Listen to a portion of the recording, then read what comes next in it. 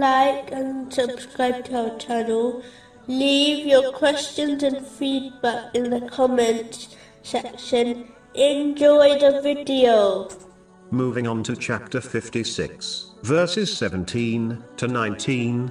There will circulate among them young boys made eternal, with vessels, pitchers, and a cup of wine from a flowing spring. No headache will they have therefrom, nor will they be intoxicated. These verses indicate some negative aspects of alcohol when drunk in this world. Unfortunately, this major sin has increased amongst the Muslims over time, even though it has been labeled the mother of evils in a narration found in Sunan an-Nasa'i, number 5670. This is because it is a sin which gives rise to other sins. This is quite obvious, as a drunk loses control over their tongue and physical actions. One only needs to look at the news to observe how much crime is committed due to drinking alcohol. Even those who drink moderately only cause damage to their bodies, which science has proven.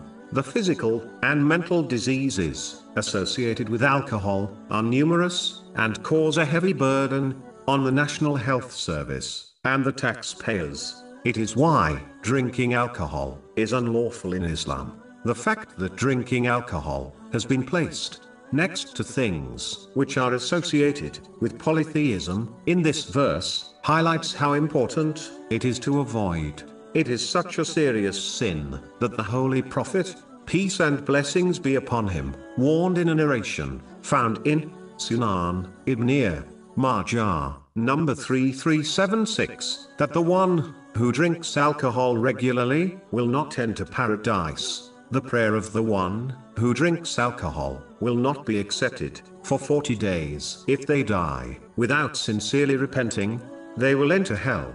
If they repent, then consistently return to drinking alcohol, they will be forced to drink the pus and sweat of the inhabitants of hell on the day of judgment. This is confirmed in a narration found in Sunan Ibn Majah, number 3377. Muslims have been commanded to spread the Islamic greeting of peace in many narrations, such as the one found in Sunan Ibn Majah, number 68. In fact, this narration advises that it is a key to obtaining paradise. Yet, a narration found in Imam Bukhari's Adab al-Mufrad, number 1017, advises not to greet someone who regularly drinks alcohol. Alcohol is a unique major sin, as it has been cursed from 10 different angles in a single narration found in Sunan Ibn